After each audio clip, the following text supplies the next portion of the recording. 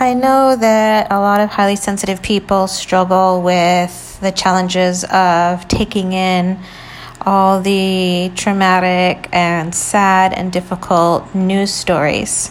And I wanted to address that for you guys.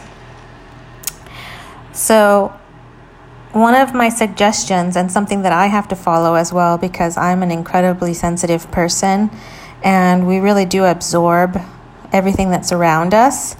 So something that helps me is to actually not watch the news visually because I find that it's difficult to block out what I'm seeing and can be quite traumatic, some of the things that are being shown.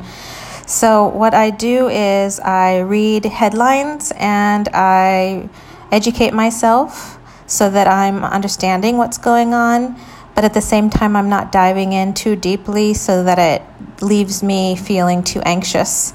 And I absolutely can feel that. The other day I decided to watch some news and I hadn't really visually watched it for a while, and I could feel myself getting incredibly anxious and more fearful, and I could feel the difference. And it's not good for me or anybody if I'm not okay. So it's incredibly important as a sensitive person to be careful about what you're taking in right now.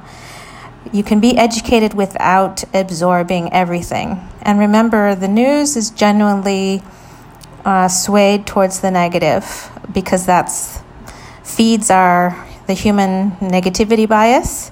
But there are so many really great things happening in the world right now. Also, a lot of people out there helping each other and some beautiful human kindness.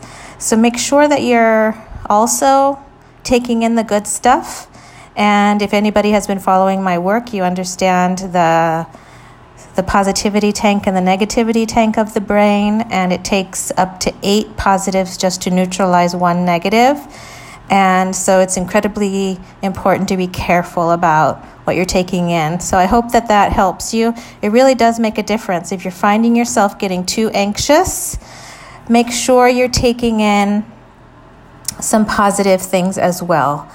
Focus on what you're grateful for, because if you can light up that section of your brain that feels gratitude, it actually reduces the stress centers of the brain and it has a calming effect. So I recommend that everybody pick 3 things they're grateful for and share that with each other. Do that with your kids, your family, your friends. It's an excellent thing for everyone to be doing right now. And we have to be very careful about intentionally filling up the positives. Things that I do are really intentionally spend time with focusing on my pets and my plants and my family.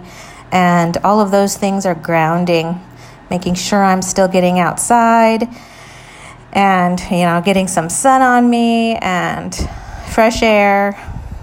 And so those are all some tips that I have for you that I hope you found helpful.